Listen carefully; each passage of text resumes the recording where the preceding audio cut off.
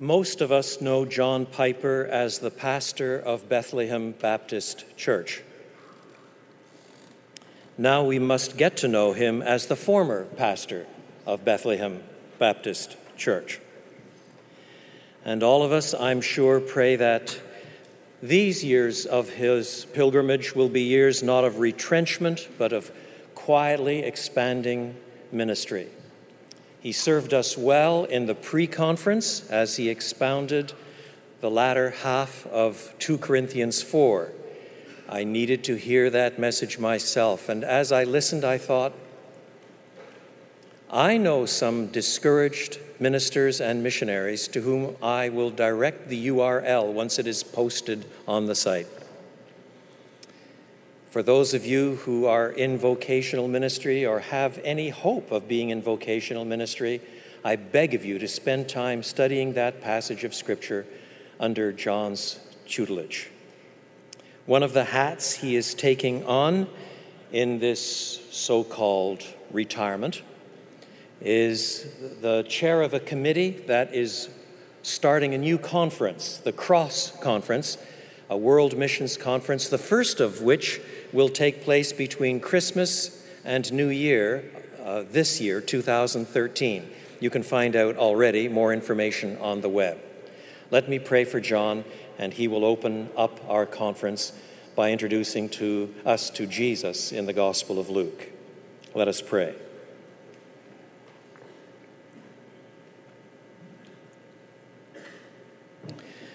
Nothing is more important, Lord God, in the ministry of your word than faithfulness to the text, humility of mind,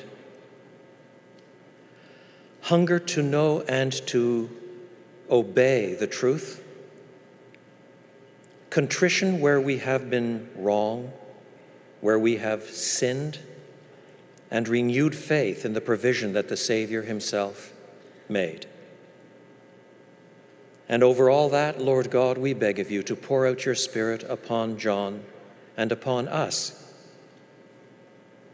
that the words of his mouth and the meditation of all our hearts may be pleasing in your sight, O Lord, our strength and our Redeemer.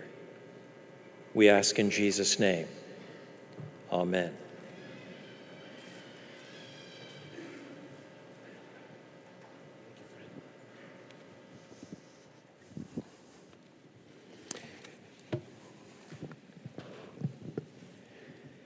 I invite you to open your Bibles to the God-saturated book of Luke, chapter 1, verse 1.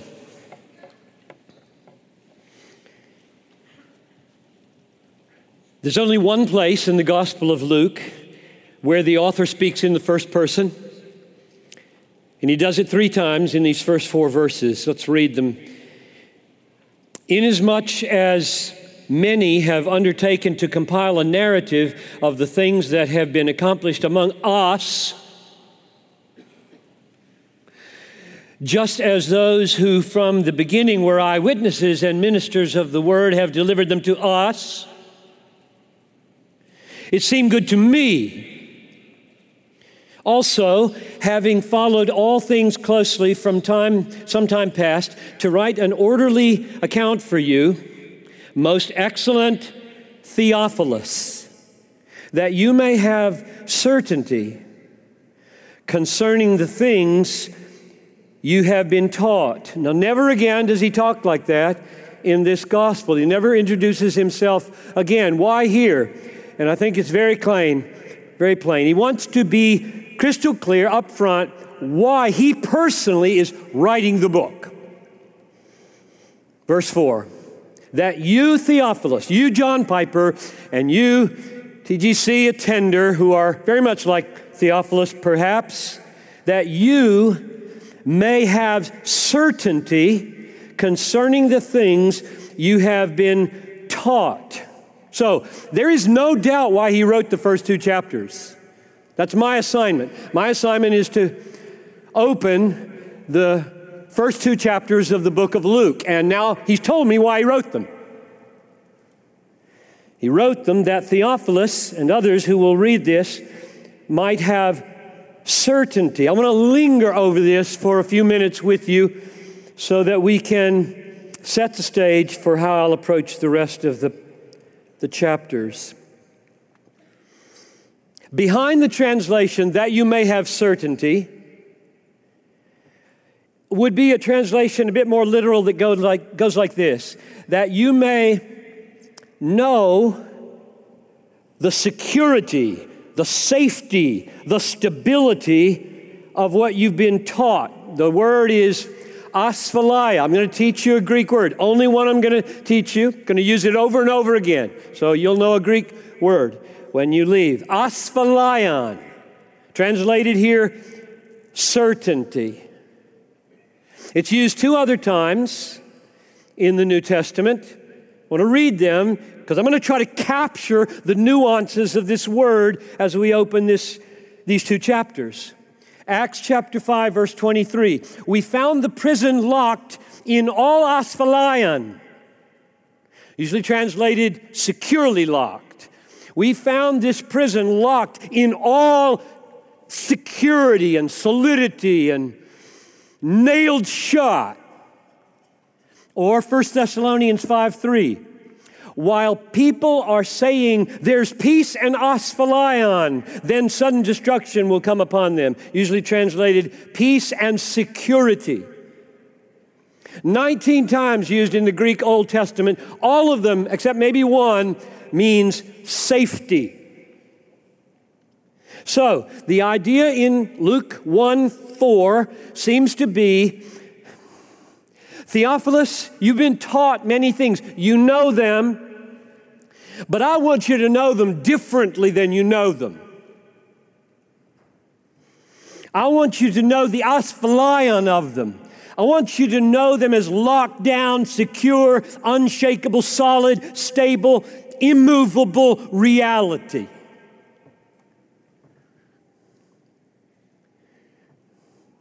And I stress this because not only does he put it first as his purpose, he's not just saying, I want you to know something. He's saying, I want you to know the asphaleion of something.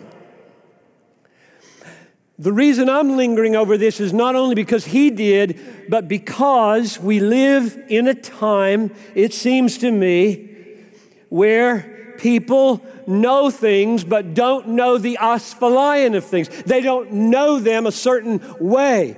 People have in their heads, Christians, so many Christians have in their heads views of God, Christ, sin, right and wrong, and they know them like clouds, not mountains.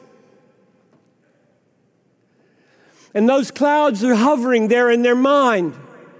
And if you ask them what they think, they tell you the cloud truth. But along comes some resistance and some wind, and they get blown away, and a new cloud lodges in their Christian mind because it's now much more convenient to believe this cloud than that cloud. That's the way a lot of people know doctrine. Luke is tackling that. I want you to know the asphaleion of the doctrine. I want you to know it nailed down, solid, unshakable, sure, immovable, like a mountain, not like a cloud. He doesn't want you or Theophilus to just know things in any old way. He wants you to know them that way. The safety of them, the security of them, the bolted down, shut door, this is never changing truth of them. They are safe from being stolen out of your head. They are safe from being changed by the culture. They're safe from ceasing to be what they are. They're safe from becoming unimportant or irrelevant. They're safe to be what they are forever, Theophilus. These things that you know about the truth will always be the truth. I want a mountain of truth in your head, not clouds floating around ready to be blown away. So this is the kind of knowing that we want to have. The other kind of knowing, that's different. The kind of knowing that wrecks churches. Let me illustrate. Luke knows what it is to be a most excellent Theophilus. He's the one who wrote to us about most excellent Festus, Acts 26. He's the one who wrote to us about most excellent Felix. What did he say about those most excellent types? How did they know?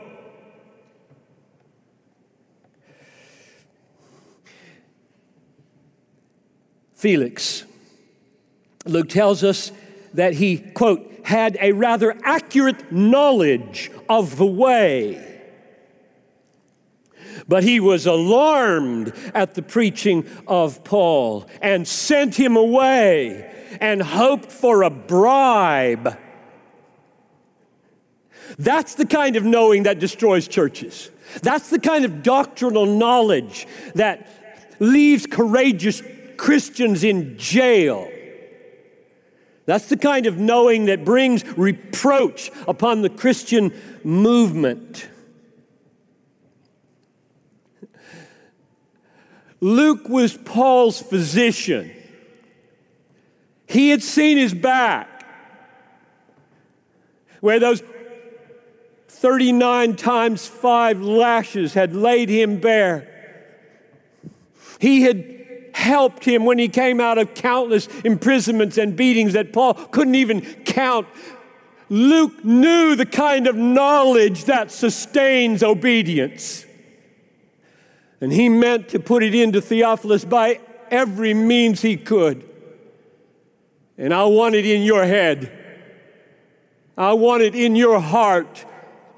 I don't want you to be a cloud head.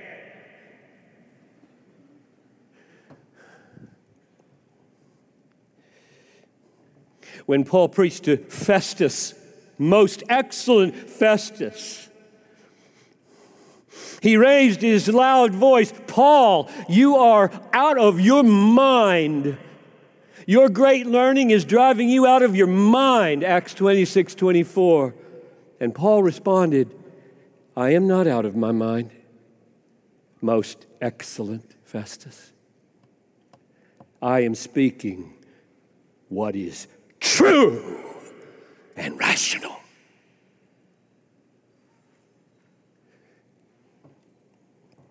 It is a dangerous thing to be a most excellent in anything.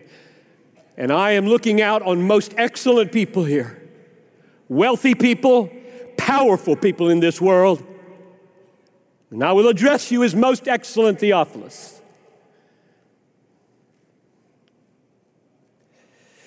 You can't buy truth with wealth. You can't control truth with power, which is why rich and powerful people don't like it. It doesn't give them enough wiggle room. It is nailed down, rock solid, unchangeable, mountain-like, and you submit or you perish.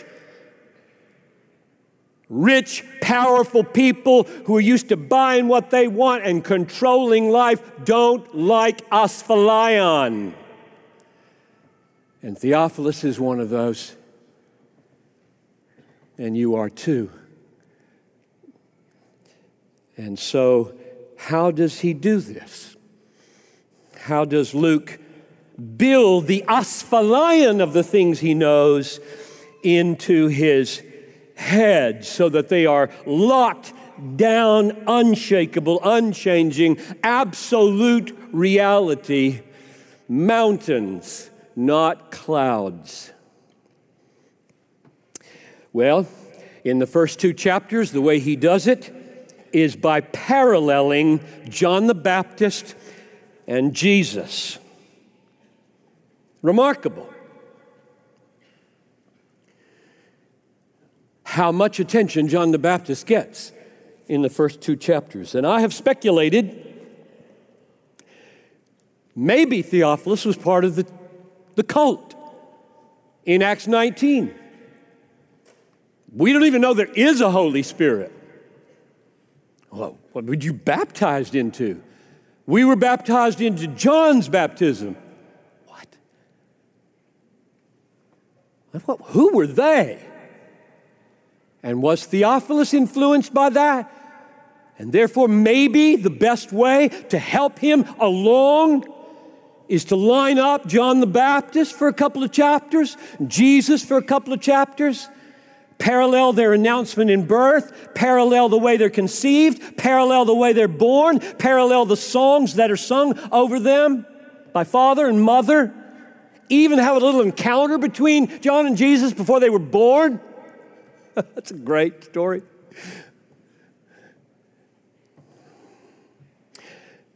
Well, that's the way he's going about it. So as I step back then and say, okay, how do you do this? How do you preach on 2 chapters of the Bible? I like to preach on 1 verse of the Bible, 1 phrase of the Bible. So I've been assigned 2 chapters. How would you do it?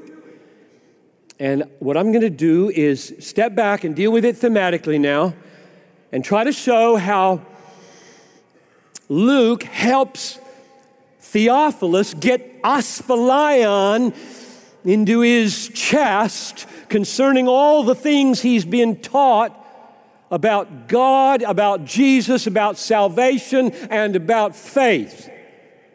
Almost sounds like an outline of the gospel. Just fell out that way. So if you're writing down outlines, that's it.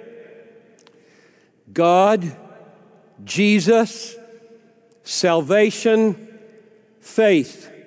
And you'll see them in the text. So here we go.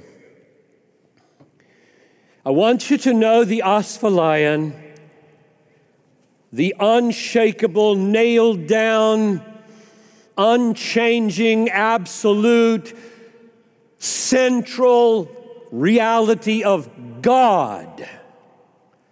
Listen. Zechariah was serving as a priest before God. Gabriel appeared to him and said, I stand in the presence of God. Your son will turn many to the Lord God. Gabriel was sent from God. You have found favor, Mary, with God. The Lord God will give you a son and put him on the throne of David. The child will be called the Son of God. Nothing will be impossible with God. Mary sings, my spirit rejoices in God. John is born. Zechariah opens his mouth. Blessed be the Lord God. When Jesus is born, a multitude of angels say in the heavenly host, praise God. Glory be to God in the highest. Jesus is presented in the temple. Simeon looks up at him and blesses God. Thanks be to God. And when the story is over, we're left with Jesus increasing in the favor of God. And lest Theophilus miss that, let's just do a run through with Lord. Zechariah and Elizabeth walked in the commandments of the Lord. There appeared to Zechariah an angel of the Lord. Your son will be great before the Lord, John. He will make people ready for the Lord. Elizabeth conceived, thus has the Lord done for me. Mary said, the Lord, to Mary, she says, the Lord is with you. No, the angel says to Mary, the Lord is with you. Blessed is she who believed what was spoken to her by the Lord. Mary sang over her son, my soul magnifies the Lord. All the friends of Elizabeth and Zechariah say that the Lord has done great things for her. The hand of the Lord was with John. His father prophesied, you will be called the prophet of the Most High. You will be going before the Lord. When Jesus was born, the angel of the Lord came to the shepherds. The Lord made this known to us, the shepherds said. And in the temple, Mary and Joseph present Jesus to the Lord according to what is written in the law of the Lord. Sometimes people wonder where phrases like God saturated come from. Are you kidding me? They wonder where phrases like God besotted or God centered come from. They come from Bible stories like these. And we miss it, like we miss air. God is the main actor in this story. God is central to this story. God is dominant in this story. God is all-pervasive in this story. And if you stretch your mind out over all of the Gospel of Luke, you find it confirmed. Matthew, which is almost identical in length to Luke, uses the word God and Lord together 59 times. Luke uses them 194 times, 3 times as many. 3 times as many as you have in Mark, 59 times more than in John. Luke is God besotted, God saturated. Get this, Theophilus. Nail this one down. God is at the beginning, in the middle, at the end, central, overall, under all, the main actor in all of history. It is a remarkable thing what he does in his God-centeredness. Amazing. God sent his angel. God struck Zechariah dumb. God made Elizabeth, who was barren, and the virgin conceive. With God, Theophilus, nothing will be impossible. And then at the end of the story, if you jump over and let him sum it up himself, let Luke sum it up himself. Acts 2:23, Jesus was delivered according to the definite plan and foreknowledge of God. This is all planned according to the definite plan and foreknowledge of God. No wonder he's central. He planned it all. He's running it right to the end. Or Acts 4:27, Herod and Pontius Pilate and all the Gentiles and the peoples of Israel were gathered together to do whatever God's hand and God's plan had predestined to take place. Theophilus, mark it down. God is the main reality in the universe. God is the main reality in history. God is the main reality in my gospel and the book of Acts. He's all planning, all pervasive, all powerful. Know the asphalion of the doctrine of God. Don't let God be like a cloud in your head. Let him be the mountain in your life. Everywhere you look, God. Because he is everywhere you look. In the gospel and in the world. Don't take him for granted. He does not like to be taken for granted. It didn't say he everywhere I read those texts. So that's number one, Theophilus. Know the asphalion of God. Number two, know the secure, solid, unshakable reality of Jesus. Turn with me to chapter 1, verse 31, and we will read a section here, 31 to 35, to set this one up. Behold, 131, behold, you will conceive in your womb, Mary, and bear a son, and you shall call his name Jesus. He will be great and will be called the Son of the Most High. And the Lord God will give to him the throne of his father David, and he will reign over the house of Jacob forever. And of his kingdom there will be no end. And Mary said to the angel, How will this be, since I am a virgin? And the angel answered her, The Holy Spirit will come upon you, and the power of the Most High will overshadow you. And therefore, the child to be born will be called Holy, the Son of God. Now, the first clue in this text that Theophilus should attend to, that something really extraordinary is in the offing, is the statement, the word of Gabriel, that Jesus will reign over the house of Jacob forever. This child that is about to be born will reign over the house of Jacob forever. His kingdom will have no end, which means his kingdom will outlast all kingdoms, which means it is not just a Jewish kingdom. It is a global, universal, eternal kingdom. To be sure, the texts are Old Testament laden, and everything hoped for is fulfilled here in Jesus. But this kingdom is more than a Jewish kingdom.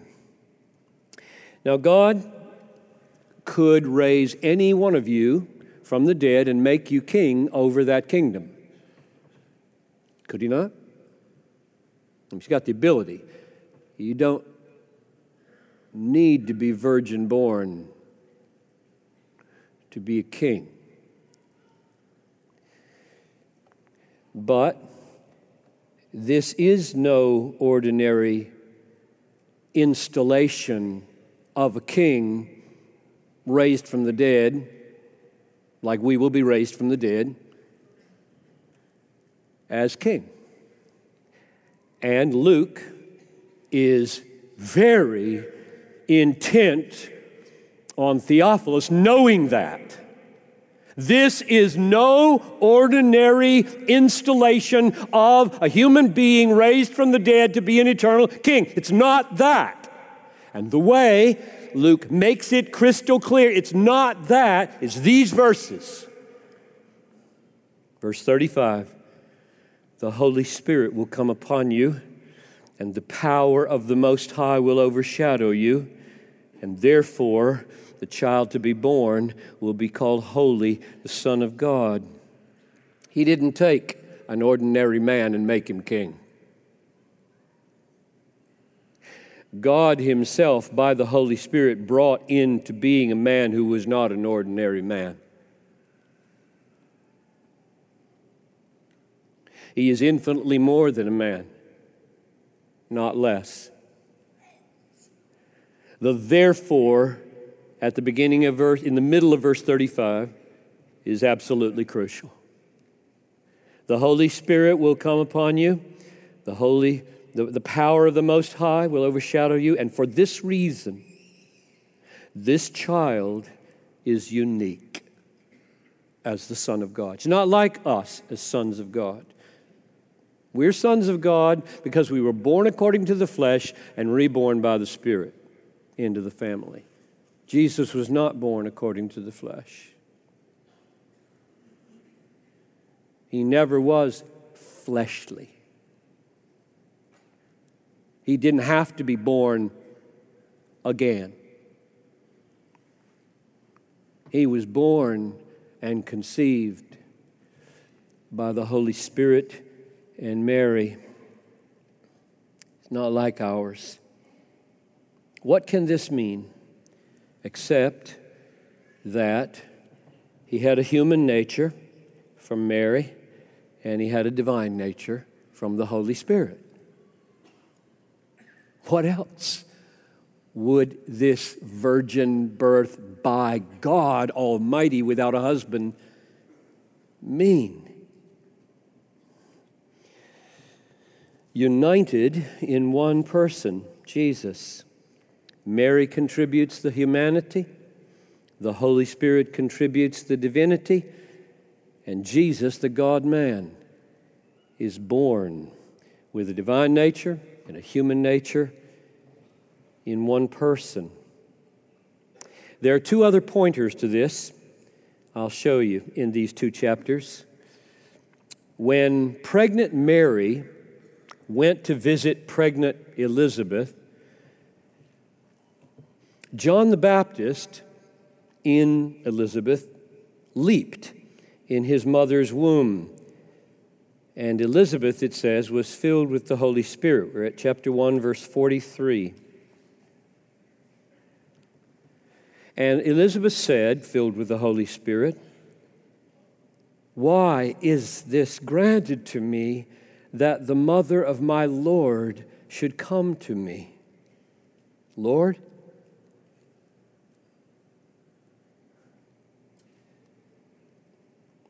The word Lord is used 26 times in these two chapters. You heard them all almost.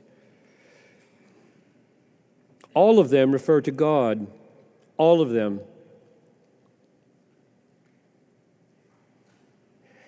Even here, Elizabeth, it says, is speaking by the Holy Spirit. And in the same breath, she says, "Blessed is she who believed that there would be a fulfillment of what was spoken to her from the Lord.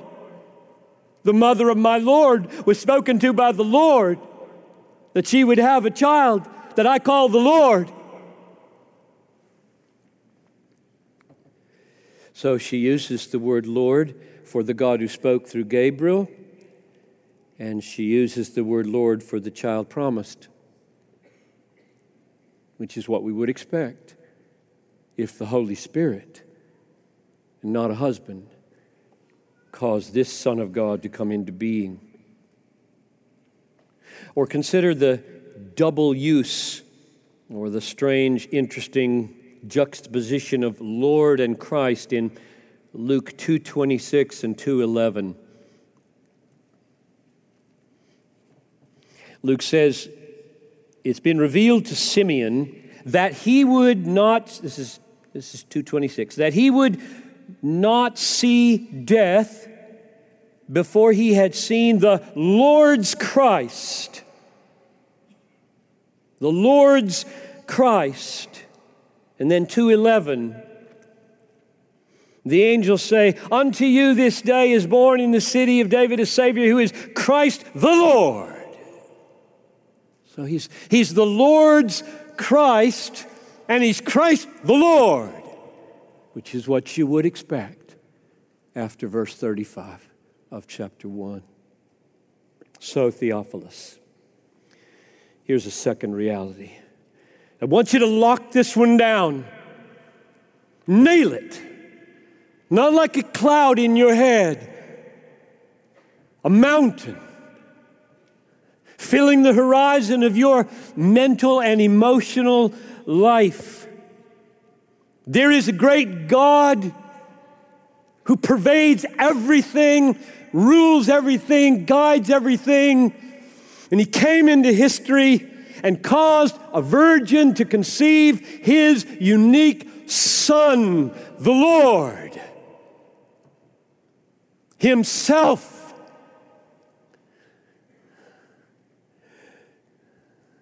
This asphalion, let it rest in your heart and in your mind. Fill up your mental life, your emotional life with this second truth.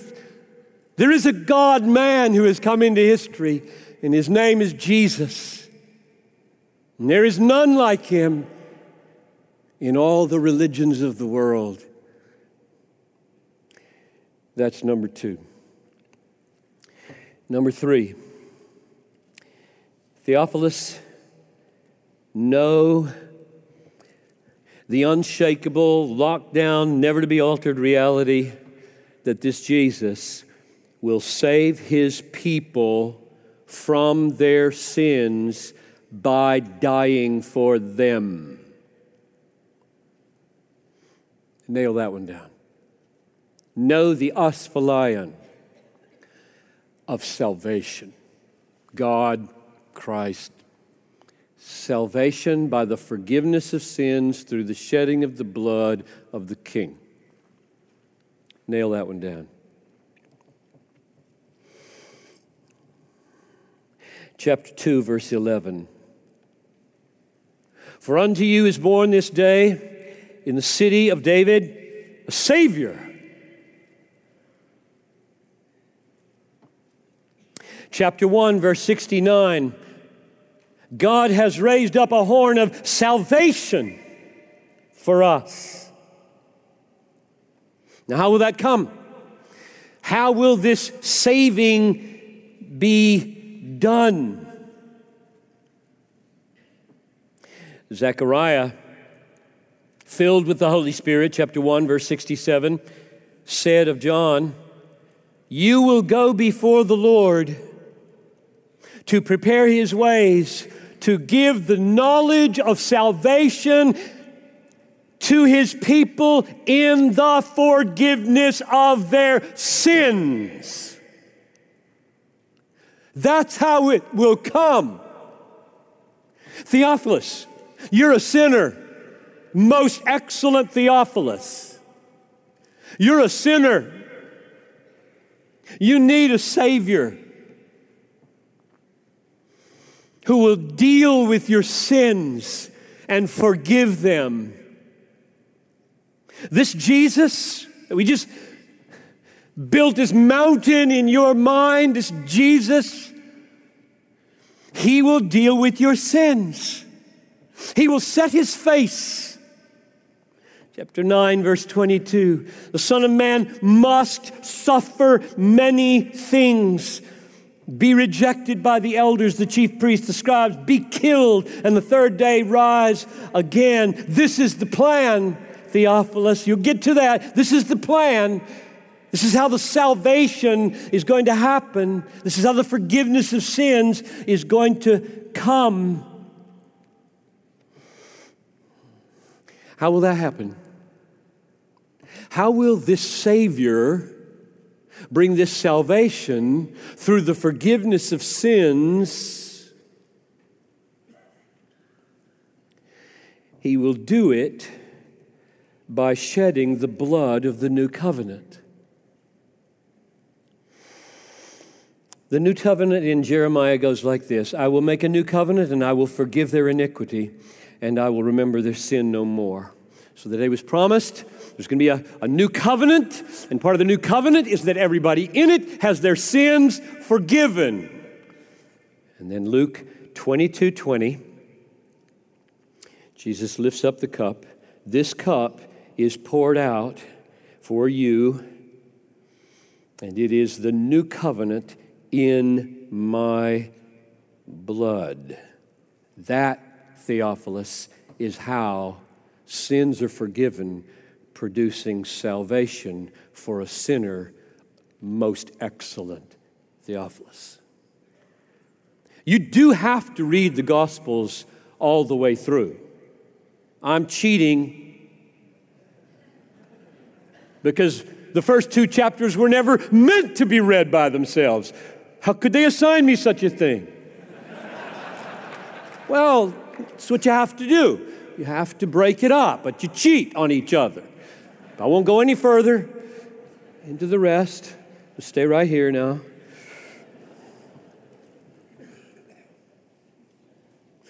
That's how it's going to happen, Theophilus. This is how a Savior, that's how Zechariah's prophecy will be fulfilled in chapter 1, 76 and 77. So, Theophilus, know the asphalion, the locked down, absolutely secure, never-changing reality that your God became the God-man Jesus Christ to perform a salvation in the shedding of his blood for the forgiveness of sins. Know these things the way you know a mountain, not the way you know a cloud. Finally, number 4. So we've seen God, Christ, salvation.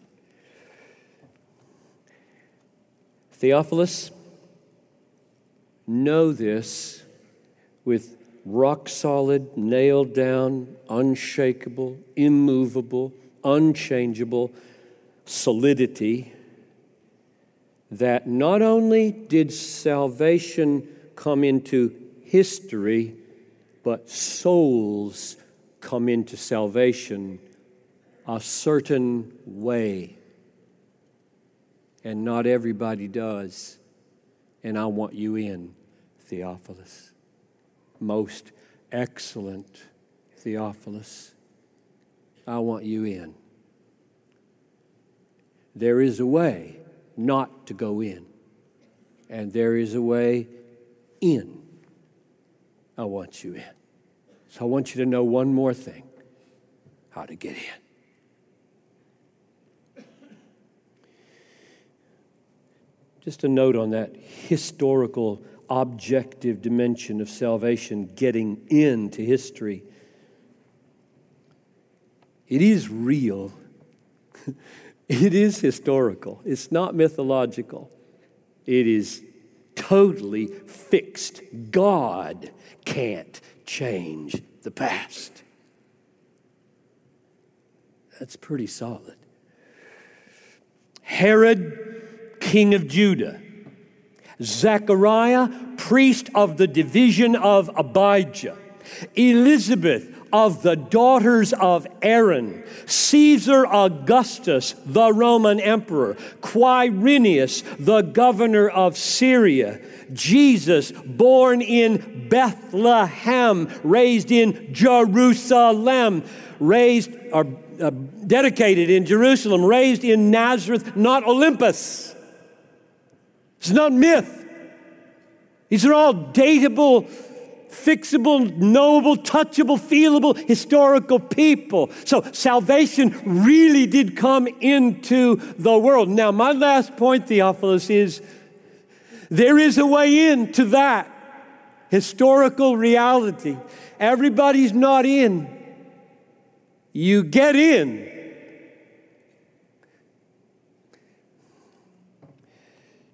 And just as it is unalterable, historical, that it came in, it is unalterable how you get in. So let's go here, Theophilus.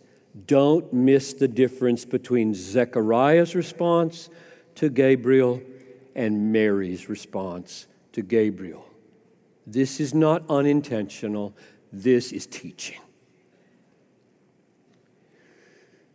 Gabriel was sent from God, chapter 1, verse 26, and he brought an old barren couple, Zechariah and Elizabeth, spectacular news. You're going to have a son. The long-expected Elijah-like person is going to be born to you, Zechariah and Elizabeth. The forerunner of the Messiah, and Zechariah did not rejoice. He questioned, "How shall I know this?" That made Gabriel mad. It's not the way to respond. When the gospel news comes, Theophilus, that's not the way to respond.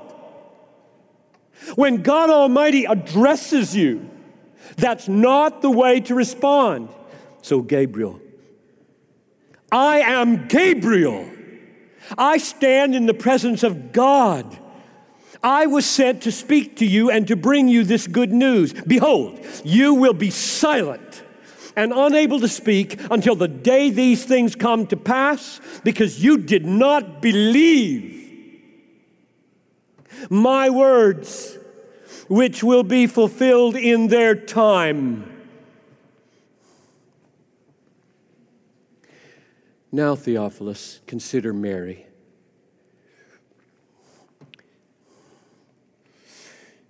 Chapter 1, verse 27 following.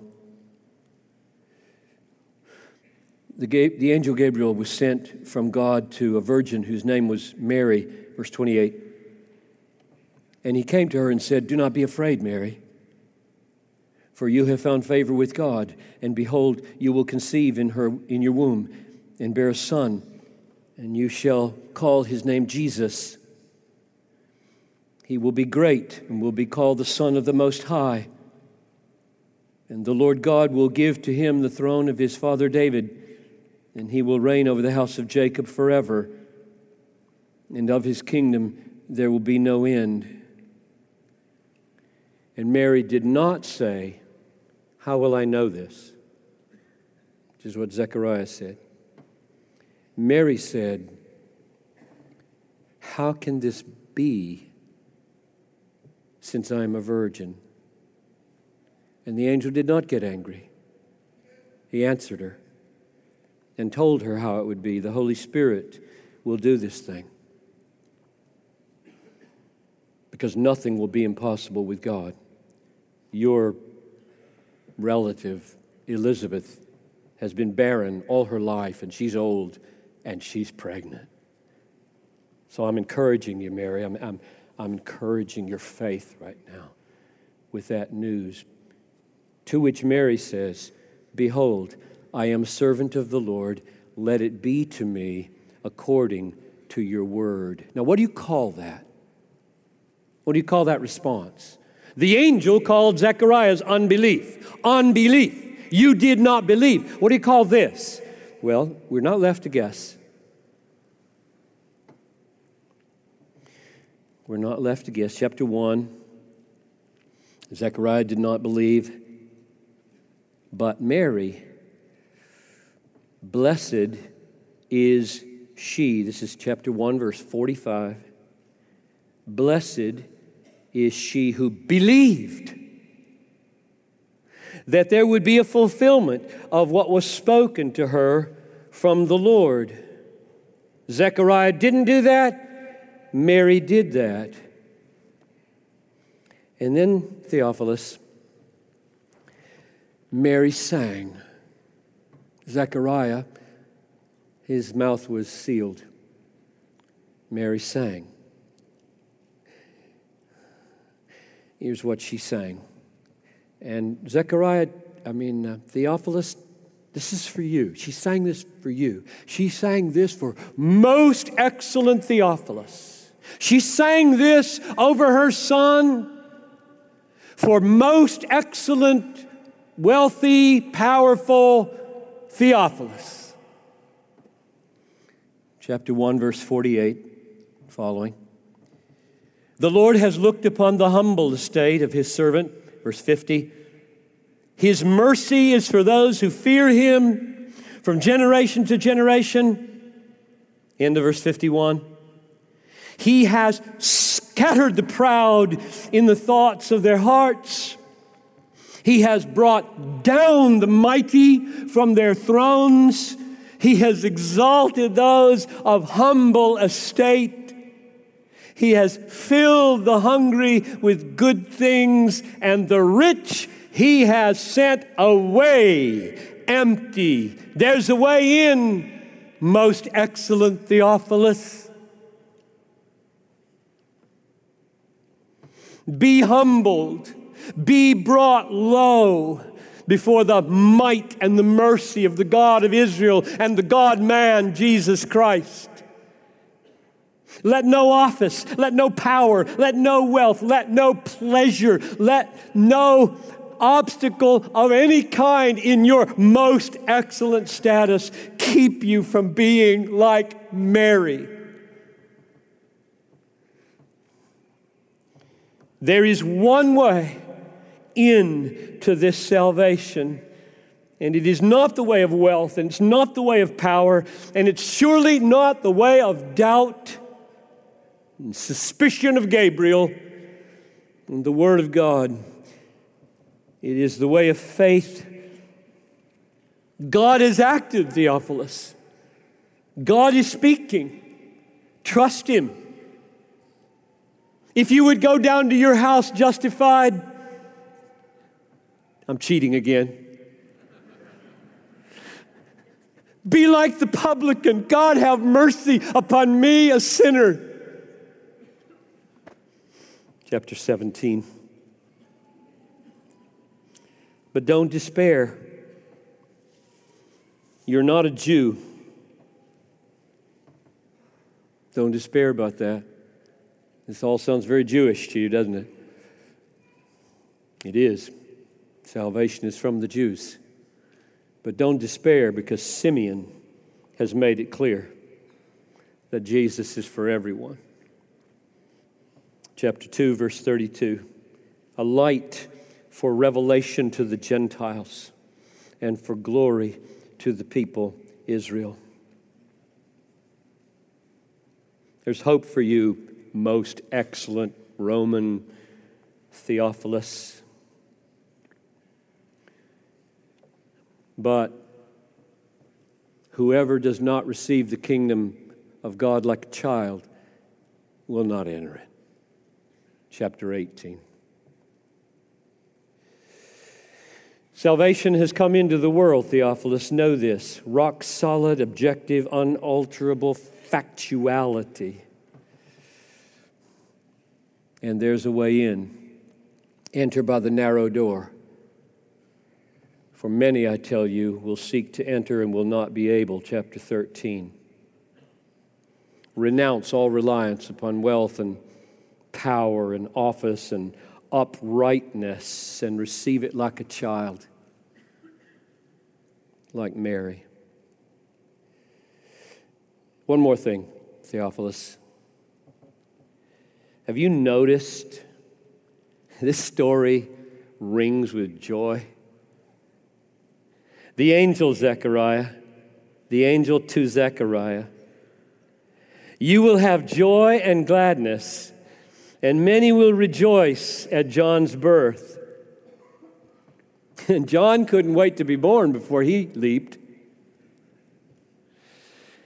Mary, when the sound of your greeting came to my ears, the baby in my womb leaped for joy. He will say, my joy is now complete. He must increase and I must decrease. That's what makes my joy complete. Mary, my soul magnifies the Lord, and my spirit rejoices in God my Savior. And when John is born, all the neighbors rejoiced with Elizabeth. And when Jesus was born, the angelic announcement, behold, I bring you good news of great joy. Do you hear this, Theophilus? This story rings with joy. Theophilus, back to the beginning. You ever heard of the Holy Spirit? Have you ever heard of the Holy Spirit? Or are you in that group from Acts 19? We never even heard there was a Holy Spirit. By him, the Holy Spirit, the God-man was conceived in the virgin's womb. All this joy you see is the great work of the Holy Spirit. John was filled with the Spirit. Zechariah was filled with the Holy Spirit. Elizabeth was filled with the Holy Spirit. Simeon was covered with the Holy Spirit. Theophilus, do you have the Holy Spirit? Does he live in you, producing joy in this stunning salvation? A God-man come into the world to save Theophilus's, most excellent American Theophilus's, from their sin by shedding the blood of the covenant and reigning on a throne forever and ever. Do you have the Holy Spirit? Does the Holy Spirit open that to you, blow you away? Or is it nothing to you? Affectionally, nothing. God, come.